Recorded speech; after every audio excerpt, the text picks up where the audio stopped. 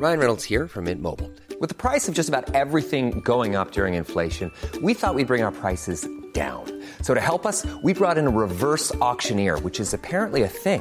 Mint Mobile Unlimited Premium Wireless. How to get 30, 30, bit to get 30, bit to get 20, 20, 20, bit to get 20, 20, bit to get 15, 15, 15, 15, just $15 a month? Sold! Give it a try at mintmobile.com/switch.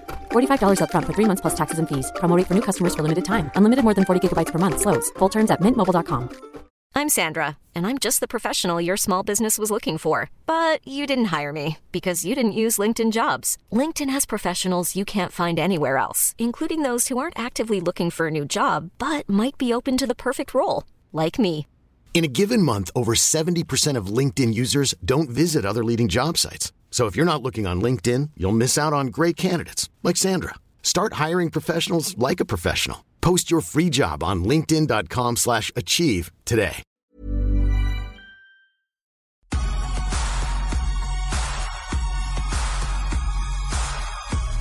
Yo, Alton Our Stars podcast. That is the name of the show. My name is Chris Payne. Pretty much every week on this show, I have an artist who I'm really into. I mean, that's why I have them on. Only bringing on stuff that I like, but this is one of those episodes where I really, really like the artist I have on. Their name is Health. They're a band from California, from Los Angeles, who put out an amazing album this year called Death Magic. It's going to be on my year-end list, probably towards the top. I think a lot of people were into this album, could have been even bigger. We talked about how it's kind of difficult finding a fan base for their sound because it is so individual amongst other stuff that's out there right now. You're going to hear me geeking out a little bit in this podcast, maybe a little bit more than usual because I do like their stuff so much. And I just saw them over the weekend, so we're going to talk about the live show as well, some firsthand stuff there. Actually, I've seen them twice in the past 3 months, so we have a little talk here. We go in deep. This is Health on the Alton Our Stars podcast. Enjoy.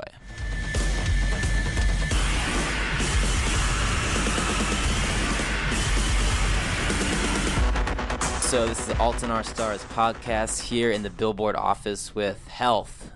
What's up, guys? Hey. Hello. This Hello. is Jake. That's me. And you are John. Yes. Yes. And then I'm BJ Benjamin Jared. he doesn't have a mic. So we're passing around a little bit here, but we're making it work. So you guys played Les Potions Rouges. Mm-hmm. Les Potions Rouges. Oui. La Poisson Rouge. You played Le Potion Rouge last night in New York City and played Music Hall of Williamsburg Saturday night. So for everyone out there, New York City, what is the better venue? Better show? Oh, I don't want to. Oh, yes. I guess that's one of the questions you don't want to. I'd say I like playing on Saturday night more than Sunday night. Just pretty much as a rule. Yeah. I don't know. Yeah, it's all good. There are two different vibes, you know. It's like Brooklyn is very, very much has its own identity relative to Manhattan. I think it's nice to play. I think the first night we were like, it'd be cool if we just played 2 shows in Williamsburg so we wouldn't have to move our stuff. That being the only reason. But I think it's nice to play in Manhattan. A lot of times that we come to New York, we've like ended up only playing in the city or only playing in Brooklyn, so it's good to do both. So you still think there's like a definite vibe change going from Manhattan to Brooklyn these days? Yeah, well, like last night we were in the Village, so and any like negative remarks we heard before we played the show wasn't at all about the venue. It was just like Brooklyn people being like, I don't want to go to the Village, you know, because it's far. But there's like, it definitely seems like there's a different vibe between Brooklyn and Manhattan still. But it's also really venue specific. Like it's a question that comes up a ton. Like, what are shows like in London versus New York or whatever? It's usually it's more about the venue. Yeah, and with it being far, like, I live, you know, maybe a 15-minute walk away from Music Hall. Going to Les Potions Rouges in the Village is not far. It's like 4 subway stops. Yeah, but that's the same as any city, man. Like, you ask Los Angelinos, it's just like, if you have to go, for us, we all live on the east side. Not to get too techie LA on it, but like if you have to cross Western or Vermont, we're just like, oh man, that's too far. I'm not going. I like to imagine that there are those people in Manhattan who like never left Manhattan, and they'd be like, Brooklyn, oh my god, like they wouldn't go. You know, I like picturing this old timey kind of thing. Well, there are Manhattan like people that they're just their world is like ends at the Hudson. That's how they roll. Yeah. some guy like he looks like the cartoon New Yorker guy, and he's got a monocle, and he like walks into Le Poisson Rouge. He's like, I like this rock and roll recital. But they were both great shows. We enjoyed. We're about halfway through our tour, so they were some of the better shows. I mean, New York's always good, so you know, you try to aim to have shows that be good in places that you don't expect them. You know, you want to have like your fish in the barrel kind of spots, like L.A., New York, SF, London, stuff like that. So you want to make that Milwaukee show pop, is what you're saying. We've had some great shows in Milwaukee, man. Yeah, we have. And get ready, Boise, Idaho, because we're about to come. Yeah, I don't know. You gotta bring it, Boise. No, so far, yeah, this Philly was like the best show of the tour. I mean, pretty much every show has been amazing, so I'm not ruling anything out. I can't wait to take it to Omaha. Who knows? Omaha's awesome right now. Good vegan food there. Warren Buffett's going to be at the show. He's going to show up in his white Suburban. Conor Oberst checking the band out. Yeah. Who else? I don't know. Who Yeah, else that's in it. Nebraska? That's Omaha. Yeah. I view the world from like a very specific lens sometimes. So when I just think of Omaha, I'm like, oh, Saddle Creek Records and Conor Oberst chilling. And Warren Buffett. Yeah, and Warren Buffett, and that's. Chilling. I just imagine Warren Buffett. And Bronco. Warren Buffett and Conor Oberst just like playing 5-card stud together, like in a just a smoky backlit room. Cheer up, Connor. Why are you so down? It's like I mean, I'm rich. I don't know what your problem is. Anyway, that's neither here nor there. So the album Death Magic's been out for a few months now. Yeah, maybe like close. 2.5. Yeah.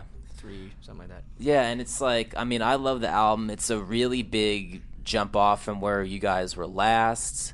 A big, like, evolution, you might say, if you drop in fancy words like that. So just, like, and now that you've had some time to chill with it, tour behind it a little bit, what do you think about the reaction to the album so far? Well, we exploded the Billboard charts, let me tell you. Hey, we charted. We charted, man. No, it's been really good. I mean, we were on not a hiatus because we were working, but obviously there was a long time in between records, so we ended up doing a video game score, and like touring cycle was long. So I think our biggest fear, addressing what you were saying, was, you know, there are some production style changes. Then there was like, you know, a pretty palpable shift in the aesthetic of the band. Like, it still sounds like the same band, but there's a very big change. And people ask us about it, like, were you worried people were going to be really critical of that? Our actual bigger fear was that just no one would care at all that we put out a record because it took so long. So that didn't happen. People cared. And so that's been, I think that was the greatest anxiety. So having it come out was actually like a very, it was like a weight was lifted. It's like, oh, now we can like go be a band again and tour, and the shows have been really good. And I mean, the fan reaction has been incredible. So over that way, resounding success. Yeah. So I mean, it was just like a very liberating thing to actually finally. It was an albatross around our collective necks to just like get a record out, and so now you get back to the business of like getting better at playing shows and getting tour tight, and you know, figuring out what other videos we can make. So we're kind of just like back into the cycle of like what our job is essentially. Yeah, because like you guys like have been working on music pretty continuously, because the previous like quote studio album was 2009, right? Yeah. Yes, correct. So so I mean, in between there, you guys did the Max Payne soundtrack and have been working on Death Magic for a while. But I guess to the casual fan, the outside observer who's just like kind of glancing at Spotify, maybe like they're like, oh, it's been a minute since Health has done anything. But you guys were working on stuff. Yeah, I mean, but there was definitely a long enough period of time where it's like, what were you guys doing? There's a good like 2 years just like redacted off the books. Like, not accounted for. Like, that's on me. It's like not. There was like, you can make a case for, hey, we put out a record. We're a live band, like that's what we do, and so we had a really long touring cycle, which was like 2.5 years, and then it was like buckle down, write the third record. Then we started doing this video game score, and it took just over a year, so that's like 3.5 years. So the other 2.5 years, the lost time. yeah, exactly. It's like that was just like, hey, I don't know. We were honestly trying to make the record. It's just like we sometimes.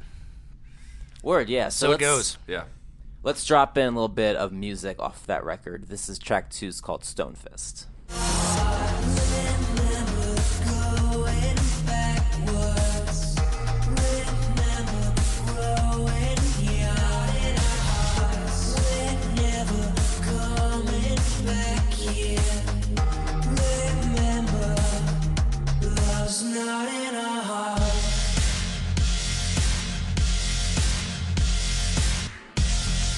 drop that in there.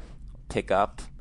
Also, want to talk to you guys about another really interesting show you played not too long ago. I was at Basilica. I had a great time there up on the Hudson, upstate New York. You guys headlined the first night of Basilica Festival. It seems like that would be a crazy experience to play that. Take me through it. That was an amazing festival. We didn't really know what to expect because, it was a noise-based festival, and we kind of felt like we were like this bro flip-flop rock band, like just gonna crash like an art show or something. But actually, kind of did. Yeah, but the reaction was really good because I think people were just like, "Yeah, Give me a beat. give me some kick drum." You came on a couple hours after sitar music. Which that was actually my favorite moment of the night. Oh, you saw that? Yeah, okay. I was there all day. You were there all day. Oh, Yeah. word. It was incredible. Yeah, we drove up and were there the whole day. Okay. I wish that's one of those festivals I feel like Primavera or having been there, it's one of those ones that I would just go. Like if there was a cheap ticket next year, I just come to New York and be like, I'm gonna go to Basilica because we didn't get to stay for the second day. I heard it was rainy, but it was very rainy. The day we played was gorgeous, and just that it's just a very well curated. Like what I liked about the festival so much is that it had like a through aesthetic the entire way, like from the the way that the posters are drafted to the art that they have in the main space to like the food that they serve. Like everything has like a very well curated, cohesive aesthetic. So it's like it was all like. Instead of you just playing a festival and your music is just, there on whatever stage, it's like you're part of a greater whole. So that was cool. And I think we were worried about that at first, that we wouldn't fit. But then it ended up being, like, really good. So you took the bro hyphen. What was that title you just made up again? Flip-flop rock. We've always seen ourselves as like... Flip-flops right here, actually. We come from experimental noise scene. Can't see it, but they're there. I'm Sandra, and I'm just the professional your small business was looking for. But you didn't hire me because you didn't use LinkedIn Jobs. LinkedIn has professionals you can't find anywhere else, including those who aren't actively looking for a new job, but might be open to the perfect role, like me.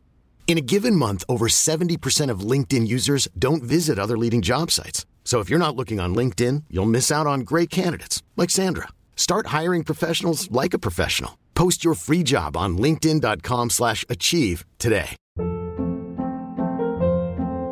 Hold up. What was that? Boring. No flavor. That was as bad as those leftovers you ate all week. Keke Palmer here. And it's time to say hello to something fresh and guilt-free. Hello Fresh. Jazz up dinner with pecan-crusted chicken or garlic butter shrimp scampi. Now that's music to my mouth. Hello Fresh. Let's get this dinner party started. Discover all the delicious possibilities at HelloFresh.com.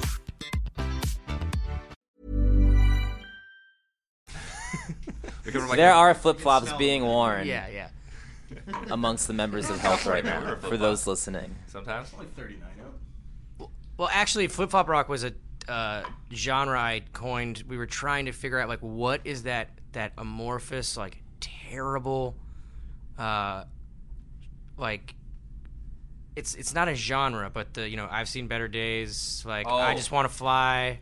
It's like Sugar Ray, Lenny Kravitz, Incubus. Yeah, it's like Bro C, flip rock. Long Beach. But it's not even rock. It's like it's mellow, Because you gotta chill, man. So you guys think you sound like that? No, I was being self-deprecating.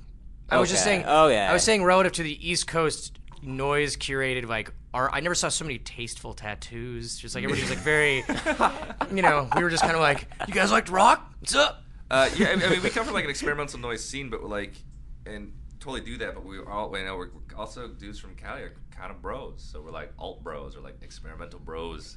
Experimental, yeah, experimental bro, like that. I think especially based on our first record, which is really pretty avant-garde and atonal, and like people would meet us and think that we were going to be part of some weird like art collective, like hard to talk to thing. We're just like, what's up, dude? Let's get some beers. You guys like beer? I mean, talking to you guys now, if I just heard that music, I would definitely be somewhat surprised by the level of bro. Well, I mean, I'm not a bro. I mean, we're like but a real Oh, we're bro. going into this talk about bros. Yeah, I mean, I'm I'm begat from a bro dad, so it's like I got bro genes. I mean, I'm from San Diego, so like my blood is like 15% potassium bromide. Yeah, it's like it's I got a lot of bros. One of them lives in Bro, Ohio. Yeah, there you go. Bro reload. My dad is wearing flip flops right now. I can feel it. He's like his if he jumped in the water, his shorts would be dry in like 10 minutes. Dick's dad's pretty awesome. He's got a tank top on. He's always wearing a tank top, swimming shorts, flip flops, and he's like can make you a margarita in 5 minutes. So no matter what, no blender, doesn't need anything. He wears off-brand Tevas. Oh yeah, I forgot about the Tevas. You got to do that because they don't fall off. Yeah, because like he might need to run or something, but he's not going to pay full price for regular Tevas. He doesn't need the trademark. So bro doesn't skip a generation. Not quite. You got some of the bro, Jake. Yeah. Okay. It's not recessive. It's a dominant gene. So at Basilica, thinking back to the way that was, you mentioned the well-placed, very highly curated tattoos, everything fitting into the vibe. I can see how you guys shook things up a little bit, but I think it fits, and especially because the set you guys played had a good amount of stuff before Death Magic. Yeah. I think... You know, it's been an interesting thing. We also just played this festival in Poland called Unsound, which is like a similar, on a more epic scale. And both Basilica actually didn't ask us to do this, but there was kind of, even from the curatorial perspective of the festival, just like, hey, can you guys not play like your super pop jams like from this? They actually asked you. Well, they were just like, you know, they wanted to fit into the festival, and we actually ended up playing. And same thing happened at Basilica. Like the best response we got from the songs was when we played the newer songs. Yeah, we were trying not to play a certain pop jam, and the crowd was feeling so much of Basilica. We're like, dude, just play that one. People were going crazy, and it's like a highlight of the set. So it's like, and that's the thing too. It's like we come from this noise experimental scene, and like once we did like a few more melodic tracks or like poppy, it wasn't like, oh, what are you guys doing? Immediately, you know, even those crusty, unshaven guy would be like, I really like that melodic one. That's really good, you know. And like, so we got that encouragement because you know, people like tunes you can listen to. People like songs. It's true. It's true. Our songs, I mean, the poppy ones even are still. There's a lot of experimental elements in them. It's not like you can't. Yeah, slicers don't usually happen in radio songs, you know. Yeah, and that's the thing is you get kind of lost in your own perspective on. To us, you know, we'll write a song and be like, man, this is a pop song or whatever, or really melodic, and then to a normal person they hear it and it's like, what is this bullshit? It's crazy. What's going on? So I think we overthink that sometimes. Yeah. So yeah, you were talking about this scene you guys come from. I know, Jake, when I interviewed you a couple months back, we talked a good amount about the Smell, this club you guys played back in the day. Tell me what that was like, and what this. I kind of hate always saying the word scene, but I feel like there's really no other way to express that. So tell me what that scene was like. It was definitely a scene. Very much a scene. But I mean that in a positive sense. Yeah. I mean, scenes are great. They inspire you. You know, you have community musicians. You can find a fan base. It was really important to us being a band. I mean, I think that in terms of, you know, for me to look back now from where we are as a band, I kind of feel like that will always stand out to me in my life as like, you know, if you were in, I'm not equating it or making an analogy to you were in Haight-Ashbury in 66 or whatever, but for us, like our little microcosm of that was the mid to late aughts in like LA and like the kind of underground noise scene that was happening there. And there was connections to cities like Baltimore, and like they had a really fertile scene, but we just had this time where it still was sort of a bit of a stigma to be a band from Los Angeles. It wasn't cool, you know, like, and there was just this really productive underground noise scene that was not at all related to what we saw as more of an East Coast connection from noise music to art and like this kind of RISD vibe. It was punk rock, so it was free noise instead of punk shows. So you just had kids putting on warehouse parties where people would just get wasted and have a really good time, and then make incredibly experimental music that they would just dance to it like it was like some hardcore punk song. And we were there for that right at the inception of our band, and it was so inspiring that we saw those kind of elements and but we were four dudes with, you know, like drums, bass, guitars, and starting a band like from a normal perspective, and we took those elements and integrated noise music in, and like we wouldn't have been able to ever do that without that scene. And at the same time that happened, the Smell got national attention, and people will ask us like, what, you know, some kids starting a band, like, what do I do to, really start a band? And it's like, there's a lot of things you got to do, is like, in terms of working really hard, but a big part of it is getting lucky, and that was our getting lucky, was that scene happening at that moment and the smell becoming enough of like an epicenter of attention. It got national music press, and then like now we get to be in a band professionally because that happened. Like we did our work, but that was the sort of catalyst. So it was probably one of the most important things to ever happen to the band, was to be in LA at that time. Yeah, and we're talking like No Age played there, Abe Vigoda. Mm-hmm. Yeah, all Mika Miko, the Meishi. Those are only the more bands got known. There was a lot of great, really stuff that was just too weird to live. That was like in the scene. I mean, there was this Captain Ahab. I don't even know how I could describe what that music was, but like those were some of the greatest shows I ever went to. And he's very listenable. It just didn't. I don't even know what you would. I've never heard Captain Ahab. You couldn't, and just hearing it wouldn't. What's the God album again? The album about the whole theme is. Oh yeah, the whole album is from the point of view of God. Moments right after he's destroyed the universe. Yeah. Just listen to. The highlight of the song is I don't have a dick. Yeah, there's this amazing I don't have a dick. It's amazing. There's literally a 6-minute like electronic epic about the fact that like God would have, even though God is male from the Judeo-Christian point of view, there would be no need for him to have any sort of phallus because he doesn't need to impregnate anyone because he begat the world. So it's like he's just explaining why he doesn't need to have a dick, but that doesn't make him like any less strong. And it's like, so there's not a lot. You gotta put that out there. But there is this next level like rave build. It's like minute and a half with like outside of human range of hearing, like make you sick frequencies playing, and he's just like, I'm relating to you in song, my biological my condition going over every single way that he doesn't have a dick. It's pretty damn brilliant. It's genius, but there's no there's not a market for it. Not exactly. But so there was those bands that that people like heard about, like Abe Vigoda, No Age, Meishi, Us, Mika Miko, but there was all kinds of other stuff. Really, the really fun stuff was when you would it wasn't just the smell. There was this place called Il Corral. That was actually my favorite venue. Well, yeah, we were an Il Corral band, and then we moved to the smell. We started actually at Il Corral, but Il Corral didn't last too long. Well, the biggest thing about Il Corral is you could drink. You can't drink at the smell, which is why it's still open. Because it's an all-ages venue. Okay. And that's how those always get ruined, is, some idiot, like, rolls a burning tire through the alley because he's wasted, and then the cops show up and the venue gets shut down. So they're very serious about that. But Il Corral literally was like a warehouse space that had a rope swing hanging from the ceiling. So if a show got really rowdy, a kid could grab this rope swing and go get up on a rafter and just swing into the crowd and kick you in the back. Just like Tarzan style. Just totally insane. It was really violent. I saw a singer once You'd be up on the top and people would swing you around from the bottom. And try to throw you off. Like, I saw John got his head cracked on like a brick windowsill. And I also, that fucking dude, the dude from that band, Faggot, sorry, that's his name of the band, it's not my fault. But he, that guy almost fucking broke my spine. Yeah. It was. I saw a guy in this like thrash band. This singer. It was so amazing. This kid waited. I'm just gesticulating and no one can see it, but it helps me talk. He took the rope swing all the way to the other side of the venue and like camped out on this windowsill. And then the moment that this singer, because it was a sparsely attended show, turned his back, he swung the whole length of the venue and then double kicked him in the back, and the guy flew like 6 feet into the drum kit. I actually do remember it was, that. It was so crazy. Was there? I guess there's no videos of that because you said it was sparsely attended. Well, there's Sean Carnage is who put on the Monday nights that we're talking about. He put out a film called 40 Bands in 80 Minutes. Yeah, and that was... But that doesn't really capture... It didn't really capture it, but they did shoot it at that venue. It captures Il Corral and the time we're in it.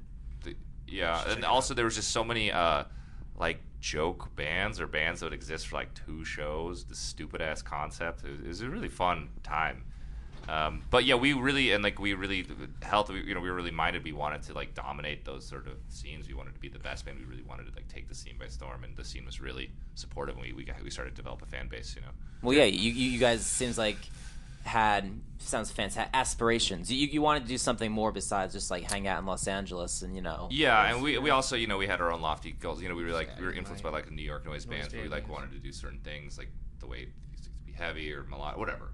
We always were ambitious. The other thing was we always, as much as we were aware of that scene, we wanted to kind of keep ourselves at like arm's length and exactly like, make sure we weren't just pigeonholed to a certain vibe or concept of LA. We actually didn't really sound like we fit into the scene. We were part of it, but we practiced a lot. And well, actually, that was the thing. You got shit for that. Like, dudes, you got shit for like, practicing. I think the Macy's another big band from that scene. Bill. And they were next door to us. When they were like, you guys are always in there. Yeah. No, he's like, you guys are really good. It's like kind of lame, but really cool. I don't know. People we came out actually. It's like we were really dedicated as like a fully formed band. So once we played like Il Corral, totally, in like no sound system really venue, and we were like had this totally like organized, super tight set. People were just like, "What the fuck? Like, what did you guys pull?" You know, there was this SoCal sort of garagey punk vibe to it that was part of the charm. The charm is that it's like, let's be lazy, man. Southern California, let's get stoned. We'll make some noise band and like play for 2 weeks and then break up. There was so many like joke bands, like what was it? I Raped Nick Lachey. I Raped Nick Lachey, yeah. Yeah. Dog Shit Tacos. Yeah, Dog Shit Tacos. That was a serious actually. That's a great name. I actually have a text document here. I just like whenever I come up with noise band names, I got like Mom Life, Fat Axl Rose. I'm just always trying to. But yeah, it was Prima Donahue. So I remember one collaboration you guys had from around that time was with Crystal Castles when they remixed was Crime Wave, right? Yeah. For their album. That was another sort of crucial thing that like helped our band. Actually, that and the smell. That and the smell. Those were the two. The 1-2 punch. And you guys are still working with Alice on some stuff, right? Jupiter is. Okay. Not us as a band. Okay. So you guys perform as a trio when I saw you guys at Music Hall. Yeah. So is it just a trio now, not a 4-piece Well, live? it's like he couldn't come on the tour for personal reasons, like just stuff he had to do. I see. So we're still figuring it all out. Okay. Was it tough kind of adapting, like who plays what in the stage show for all that? We have a pretty non-traditional band setup, so it was somewhat easy to kind of figure out, like, because you don't have to refer to things as like, oh well, when you do the keyboard solo, like none of that stuff happens. So because there's a lot of sampling. Yeah, exactly. Oh, yeah. And there's a lot of just like noise elements, so actually it wasn't that hard. Yeah. Because I was watching that thing because, like, it'll be a little bit difficult for people maybe just listening to, like, get the gist. But you guys, it's kind of like choreo in some ways. Or maybe not, like, that scripted. But you guys have, like, moves. Like, working the bass. Yeah, I mean, with the mic. Come entertain you, man. Yeah. You better spend some money. Yeah, we're giving It's a performance, though. Yeah, I mean, I think that is a great fallacy of like people are like, oh, you're like really performing. It's like if you go out on stage, even if your move is to like shoegaze and just not perform, your performance is non-performance. So there's no way around that. So I mean, I guarantee almost any band you see, no matter what, it's like their sound check is going to look different than when the room is full. They're not just up there. You're trying to like, relate with the audience, and I think we make very physical music, but it's non-traditional, so you can't necessarily know what sound is created. What instrument is what the sound is generated from. So you have to have like a visual corollary, and that comes from us being really physical on stage. So that you understand, it's like, okay, there's a big moment. It's really noisy because I don't know what the hell that sound is, but those guys up there know what it is. Yeah, yeah. Even from our first show, we would play to 4 people, and from our very first show, it was like, we need to go as energetic and as crazy as possible and act like everything is a really big fucking deal, and that's always been a dedication, and it's entertaining, Well, and that gets you into the music, and that was always our way of dealing with. It's the same perspective on whether or not a show is sold out, or you're playing a big festival, or you're playing a really awkward show because of whatever myriad reasons. There's no one there. Like when we started, you're playing in a basement in Reno to like 5 like straight edge kids, and you're just like, whatever, we're just gonna go crazy. So that way, I always thought that would be the hardest thing about being in a really mellow band, is getting in a situation where you had to go up and just like play really gentle music to people who didn't care. Because if we can play really aggressively and just cathartically deal with that like on our own terms, like as a band. Yeah. So, and I see a lot of shows where band stands still and the audience is just like a disorganized line clump of people standing still. So yeah, that was fun. I like keep moving around is what I'm saying. Yeah. Keep doing but it. it's people say, oh, he's just performing. It's like, yeah, I don't like take my toast out of the toaster and like throw my hair around all crazy. It's just like, what the fuck are you supposed to do? Like, yeah, I mean, we're on stage, like, you know, you came to see, and also it's energetic music. It's like when you watch footage of dead Kennedys, it's like Jello Biafra is up there performing. It's like it's hardcore punk, like, you know. Yeah. It wasn't like punk rockers didn't perform. I mean, a hardcore show, like kids beating the crap out of each other or fighting on stage, is like a performance. Like Henry Rollins got punched in the face every night because that was like a part of that art movement, if you want to quote unquote make, you know, an art statement about it. But that's, you know, so that's part of what we do. Yeah, let's drop in a little bit more music. Let's play an old one. This is Die Slow.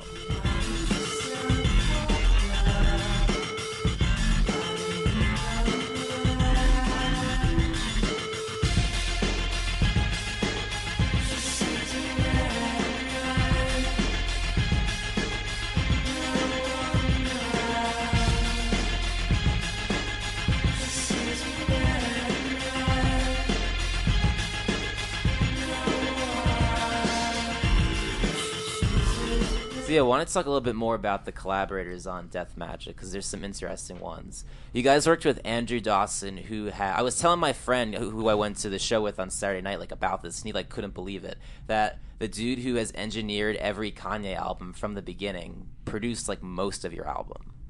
He produced, like, a lot of, especially the percussion.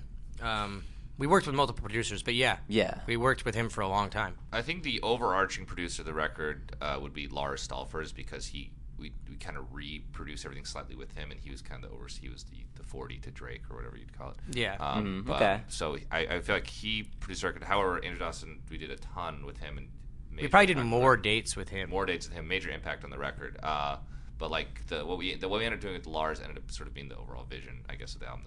Of what was, there's a lot of cooks in the kitchen. Yeah. Get it done. But yeah, the reason that happened was we were, you know, I think the perspective on our band is that the easiest way to sort of explain it is that we're a rock band, even though it's atypical, whether or not you want to say noise rock or now industrial rock. And so the prevailing wisdom is always like, we got to find you guys a rock producer. And the way we wanted this record to sound was modern. That was kind of the perspective, was like, why doesn't someone make, because you listen to music like, you know, a Katy Perry song hits harder than a hard rock song now, because it's like just the language of sub bass and like electronic drums. Yeah, and so, you know, we wanted to articulate our sound palette and the language, the things that we do musically in this sort of pop perspective. And to us, the way to do that wasn't to find like a rock dude. We were listening to hip hop and like radio hip hop, and so there was just kind of this aha moment. It's like, oh, well, why don't we work with someone who like works on hip hop tracks and pop music? Well, and also because Dawson he did all kinds of different kinds of music. I mean, working with Andrew is actually because, you know, in the years we were trying to make the music, we couldn't figure it out, and we couldn't like work with the right guys to get the shit we needed to win. And Andrew Dawson was like a turning point where like working with him was like he totally got it, and we started working on tracks. We're like, yeah, that's exactly what we're trying to do. This can happen. We can do this. You know. Yeah, it's just a younger perspective on music. Is, you know, like, kids now, some 18-year-old kid who just uses Ableton, like, his bread and butter every day is just like sub bass and beats. Like a 45-year-old dude who's like engineered some great rock records might just be like, I don't, that's not my bag. I don't really want to mess with that. And that was something we wanted to stay away from. So someone like Dawson or Lars, who's also young, or like we did, you know, stuff with Bobby Kerlick, who's Hacks and Cloak, just those were the things where it's like people who were like listening to music in a modern way. And not that they have anything against rock music, but we were never really a rock band in that sense. We were always trying to sound, for better or for worse, relevant to whatever date that the record comes out. You know, it's like when Death Magic came out, we wanted people to be like, this sounds like a record that came out now, or doesn't sound like another record. And the way to do that is not to go and try to make a record that sounds like a bunch of dudes playing guitars. Yeah, and it's like, I wish do you get a sense, are there any other rock bands out there doing anything similar to that? Because I feel like there's nothing much that sounds like Death Magic. That's kind of the goal. It does make it harder to find an audience because people don't know what the hell you're doing. It's a lot easier to have a genre. Like you have a great scene. You have a longer expiration date, like because I feel like if we had come and been really tethered to a scene, once that scene falls out of favor with the musical populace, then you're kind of old hat. It's like, oh, like well, that Electro Clash isn't popular anymore. So some dude who was killing the game in 2007 is or whatever, like Bloghouse came and went. Chillwave. Yeah. Witch House. Yeah, stuff Lots like that. Lots of things ending in house. Yeah, so we've been lucky to evade that, but then the other issue is when you don't sound like anything else, which is a great achievement. Not that we're saying all we are is endlessly influenced by other music, but at the same time, the problem that it creates is that people have a hard time contextualizing you. So it's like if people I like retro rock and roll, if a band comes out that's in that genre, they're just like, I like that band, I'm going to the show. Yeah, you can gain a lot of fans quickly. So yeah, we got to stick. We're still here doing our thing, but yeah, it's kind of it's a little harder. People like, oh, what kind of band are you? Like, I don't fucking know. It's like, you like this? Do you like his? It's hard to sell. I mean, what I've always wanted to say is that we are a modern hard rock band, but hard rock has never been tasteful. People think of Kiss or Motley Crue. Yeah. Certain people would. Yeah, or I mean, I don't know what band it would be. I love hard rock music. It's probably my favorite. But yeah, that's kind of what we're doing. It's like this is a hard rock band. You're bros. Yeah, well, it's like people are. This is the one thing is that we've kind of been talking about is I love heavy music. I love it. It's like it's been I came up on punk rock, like early punk rock stuff. That's what got me into music. That's why I wanted to be a musician. Very rarely is heavy music that becomes popular also tasteful. Those two things very rarely intersect. Like Nirvana, that one worked, Usually though, it's like if it's really heavy, like Nine Inch Nails, and still you got like lines like "I want to fuck you like an animal," and that's what made that song so famous. But it's like that's tasteful, like production wise, but it's very hard to make those work because when you say modern hard rock, immediately you're gonna think that must be terrible. Ooh, I'm gonna run one by you. You said most of them aren't tasteful. Linkin Park. Not tasteful. Nah. Man, I came up like Hybrid Theory came out at the right time in my age development. I'm not saying they're not a big band or an important band. I'm just saying it's not like it's a hard thing to do is to be heavy and tasteful at the same time because there's an innate kind of dumbness to it. Just like I think just being heavy is inherently not tasteful. Yeah, like, I want to smack it like a wagon. It's like, why are you doing it like that? Well, it was like we were like really fortunate to have. Is that an AC/DC? Yeah, that was unreleased. Yeah. No, it was like we were like fortunate to have like the New Yorker like wrote a piece about our new record, and there was this one moment where it wasn't referring directly to us, but I'd have to paraphrase it, but the writer said something like, there's like a what is it, like juvenile preoccupation with heaviness or like with headbanging and well, you mentioned the monocle guy before, right? Like coming into it was the him. venue. He wrote it the was article. him. Yeah, that's not wrong though. It's just like this kind of like, man, I want it to be really loud. But I love that, especially for live. It's the physicality of it. So we just wanted, now the heaviest music is EDM. So, we wanted to do something else, but communicate that same. You want to have something for kids that are not just like there to like watch a pyrotechnic show and do Molly. Yeah. But also want music to be intense, because now it's either that or like really tasteful music that makes you want to clean your apartment or like buy nice pants or something. It's like, oh, I really could shop for shoes to this. This is great. Well, it's non-threatening. They stopped selling CDs at Starbucks, so I think that market is kind of on the downfall right now. Yeah. They're probably just listening to podcasts, man. It's like, why am I bothering time all these songs? I gotta listen to this new Enya record, man. I've been listening to a lot of Enya lately. I've just heard the single. The single is dope. She's amazing. So she's like never played a show? Never played live, I don't think, or only once ever, and she's like one of the highest selling music artists of all time, like the top 5. Female Randy Newman.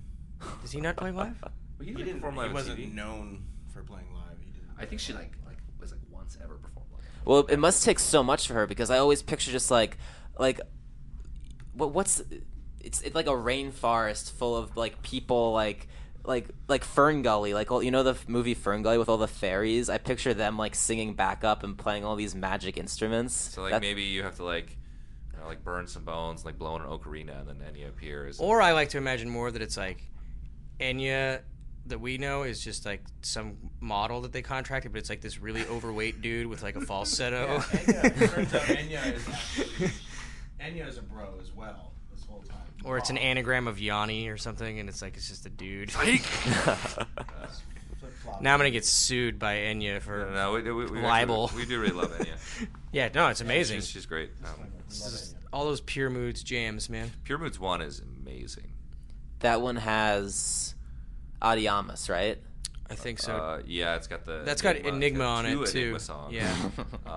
That band, that's like one of those bands of like has to. It's like only could exist in like France in like the 90s. Like, it's so good though. It's I don't know amazing. how you can do that. I just like, how are you like, hey, let's get together and work on some music? Yeah, I don't know how you write that. It's brilliant. I don't know. It's like, where did you get that panpipe thing? It's like, what if I just went, it's very sexy. It's like people are gonna like this. That is good. Like, all right, breakbeat. How about that? Yeah, it's just like, yeah, that was a converging of many roads to create one beautiful moment. Yeah. And I'm actually not even being sarcastic. I love that song. So. I feel like you know the new Bieber, like What Do You Mean? There's some pan flute kind of vibes on Dude, that. we've been talking we actually missed the boat. For years, we were actually talking about like because steel drum, that was already going, like 10 years ago. People were using that in hip hop. Like Soulja Boy had steel drum in it. Like, we've been wanting to use pan flutes, we never had the balls, and then the bubble burst. It's just like, oh man, we can't be pan fluting now. Because we're Paul Simon did it on his first solo record, just pan flutes all over that thing. Hey, we used didgeridoo before all them though. Oh yeah, we did, but we pitched it down. Oh, I wanted something fun to talk about. Talk about New Coke, specifically vomiting for New Coke. But that's for people listening. That is a song on the album. It's called New Coke, and actually, a little fun fact is a reference to the failed clear Crystal Pepsi, not Cocaine-a, the drug. No, it wasn't Crystal Pepsi. It was just the new flavor of Coke. There really just was a New Coke. They changed the flavor of Coke. Remember? I know what you mean. Now it's Cosby, and this New Coke is better. Yeah, it's a little stigmatized because of Cosby now, but there was actually, like, if you go on YouTube, it's terrifying. The whole campaign for New Coke, because Bill Cosby was such like a just huge celebrity. It's like late 80s. He was like mid to late 80s, Okay. and it's just like I don't remember it. Yeah, but it's just Bill Cosby like in a Cosby sweater, just like just a can of New Coke, and it was just a catastrophic failure. It was like Tab or something. It just had a totally different. Well, no, basically Pepsi was beating the market. Pepsi was a little sweeter, and so they made Coke a little sweeter, and then they like came out with the New Coke, and everyone fucking hated it. But then they went back to the old Coke, and then because of that, Coke got more popular and just beat Pepsi. So there's like they won by losing. Conspiracy There's a theory? conspiracy theory. That would actually be a genius marketing. There's no way thing. they planned that. It was just like what? Well, no, because people aren't that cavalier with giant. No, the money they spent and like the disaster of New Coke. But it worked out. So anyway, that's the reference. It's not about drugs. We were. It was a joke name, and we were just kind of like, it's kind of a sick name. We're gonna leave that. And also, it's like it's kind of a joke. It's like, all right, this is the new health. I know you like classic Coke. This is New Coke. By the way, New Coke was a failure. It's like a joke. So yeah, we'll be going back to classic Coke on the next album. Platinum selling classic health. Classic, yeah. We'll come back with a noise rock record and just blow the doors off this whole deal. But yes, the video featured slow motion vomiting. Remind me, which of you was the one vomiting? John and I both vomited, and Jupiter as well. But Beej was out of town. None of my vomiting is in the video. It didn't look as good as the other guys. So you did all that for nothing. It wasn't even on the video. That's how filmmaking works, though. You got to do what's best for the movie. I did a lot of stuff for nothing for that video. Let me tell you. Well, you're in the video. You didn't. I was pumping iron. Oh yeah. I had a ball gag in my mouth with water. That's true. That didn't make the final cut either. Waterboarded with a ball gag. You didn't get waterboarded. I can guarantee you that you lucked out not having to do the puking. The puking was horrible.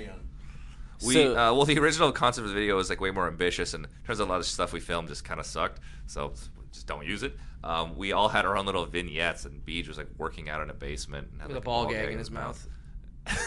And occasionally dirty water from a rag being poured into my yeah. It's not really. It's very visual. I don't think we should really spend too much more time. You'd have to have. So for those listening, like the video, at least what made it to the final version, it's like coming up on this party. It's night. People are, lining up, trying to get in. Everyone's looking cool. And then once the chorus of New Coke comes in, you guys are projectile vomiting in the bathroom. Well, we wanted to kind of make a little bit of a satire of, like, music videos where you want to present the band like, oh, look at how cool these guys are. They're going to these downtown LA parties. But we actually filmed this, like, at warehouse parties. Like, it's... Yeah, we shot at Lil Death, which is probably my actually, favorite party in LA. Yeah, it's stuff that we actually do, but, you still feel kind of douchey being like, check it out. It's at the party. But then everyone's, drinking and doing drugs, and so we wanted to have an about face where you 180 and you're like almost to the point where you're like, okay, everyone's so cool. They're like all getting like loaded in this cool warehouse, and it's like, and then you're just projectile vomiting in a dirty bathroom. So, we wanted to like acknowledge that it was self-aware. Yeah, we're documenting a scene in LA in time that's culture is important to us, but also, I mean, honestly, it was just about the puking. We worked backwards. Like, all right, so why are we puking? How do we get there? Film with Lil Death, It wasn't intentional. Also, it looks, if you watch it this way, it's like my role is I'm running away from all that. Yeah, the whole time I'm just like fleeing that scene. Yeah, he never makes it to the party. Well, the idea was that everyone's gonna head to the party, and then we all meet at the party, and then the beach, because we had to film him totally out of sequence. It's like he's just this crazy man just running wherever. He doesn't even go to the party. But yeah, All right. Well, I was saying is actually like I was at the party. And I had to get the fuck out of there. This is the beauty of film, is everyone has their own interpretation. Yeah. But mostly it's about the puking at the end. I mean, really, yeah.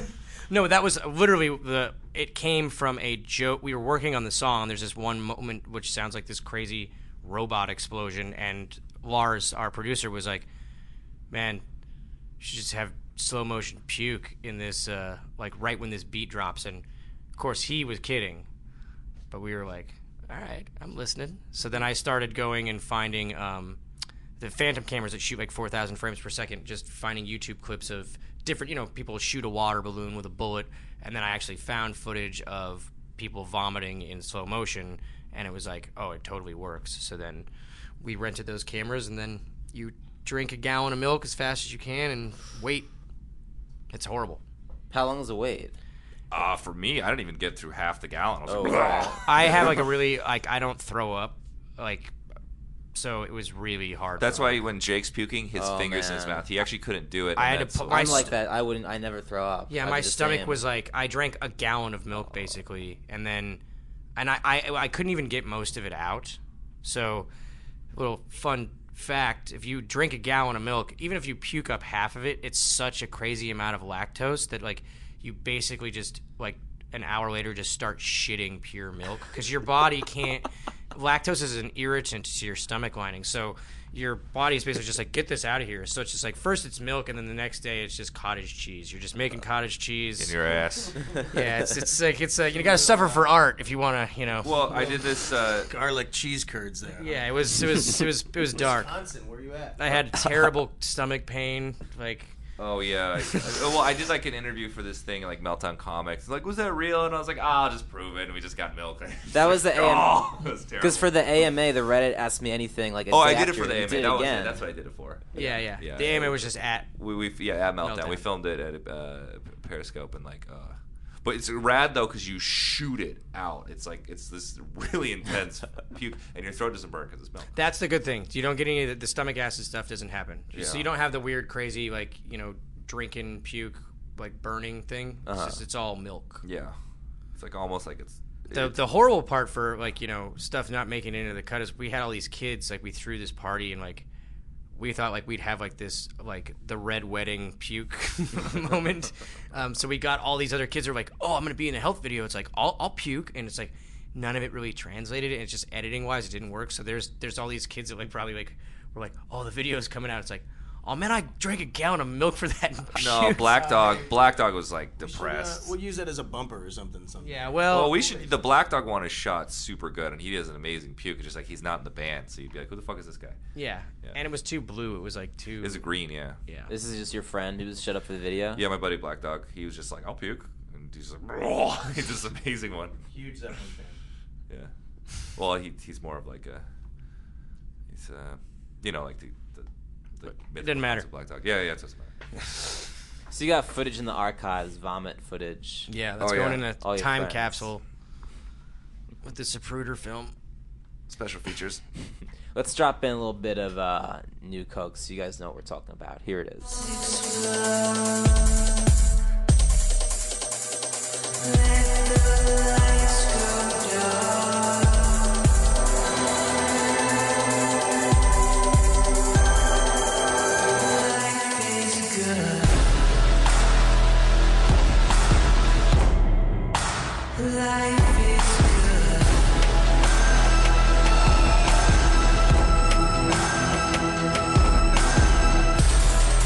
So yeah, I feel like we covered a lot of the health essentials, a little backstory, vomiting, some of those collaborators. Because I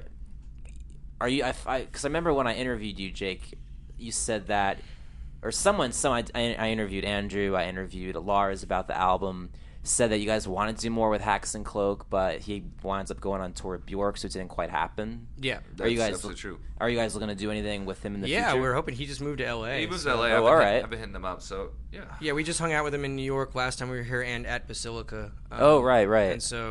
And his stuff is rad, so we just want to just hang out. I mean, he was 10 minutes, not even 10 minutes. He's like right by my house, yeah. Yeah. Everybody's moving to L.A. Exodus. It's happening. Exodus, yeah, you guys gotta come out there, man. Driving up that rent. Yeah, it's true. You guys, New Yorkers, are driving up our rent. Yeah. You guys are showing up as like $2,800 for a 1-bedroom. That's great. You're just like, you out of your mind? So cheap. Perfect. It's like, oh, I don't need a kitchen anyway. I'll just use a little can of Sterno because now I have a parking space. Or whatever. It's like you call up the real estate broker and they see that 212 number on the phone. They're like, "Oh, I'm going to work on this person. I'll get myself a deal." With a hurt on this 212. 6,000. Yeah. Oh, I'll take it. Wow. Yeah, that sounds great. Yeah. Seriously, man. Cool. So thanks for coming out, repping New York. Unless there's anything else you guys want to touch on, I'm good. Say thanks to New York for the shows, LPR and Music Love the Hall. city. Great shows. Love it. Yeah, always loved New York City. Oh, the island women. There you go. That's true. The island women. That's for fucking sure. My God. Very beautiful women in New York. Yeah. I guess it's going to turn cold today. All right, we're done. All right, done. Peace out.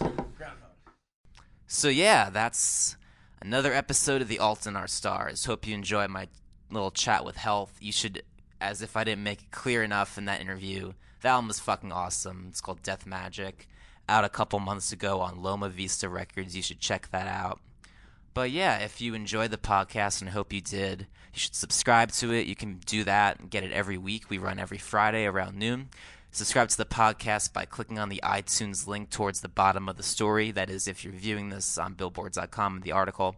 If not, if you're just streaming this somewhere at your friend's house, in the car, on the subway, whatever, you can just search for The Alt in Our Stars in the podcast app on your phone in iTunes and subscribe there. Once you're in the iTunes, you can also access archived episodes. We've had lots of fun stuff lately. We've had Butch Vig on the podcast. We've had Otra Nouveau on the podcast. We've had Bully on the podcast. Lots of fun stuff I've enjoyed a lot. So, yeah, like I said, any feedback is absolutely fantastic. I love getting all of it from you guys. Hit me up on email. My email is chris.payne@billboard.com. Just hit me up on Twitter, too, @cpayneonaplane. And if you can leave a star rating on iTunes for the podcast, that also helps a lot. So until next week, until next Friday, enjoy. Ever catch yourself eating the same flavorless dinner 3 days in a row?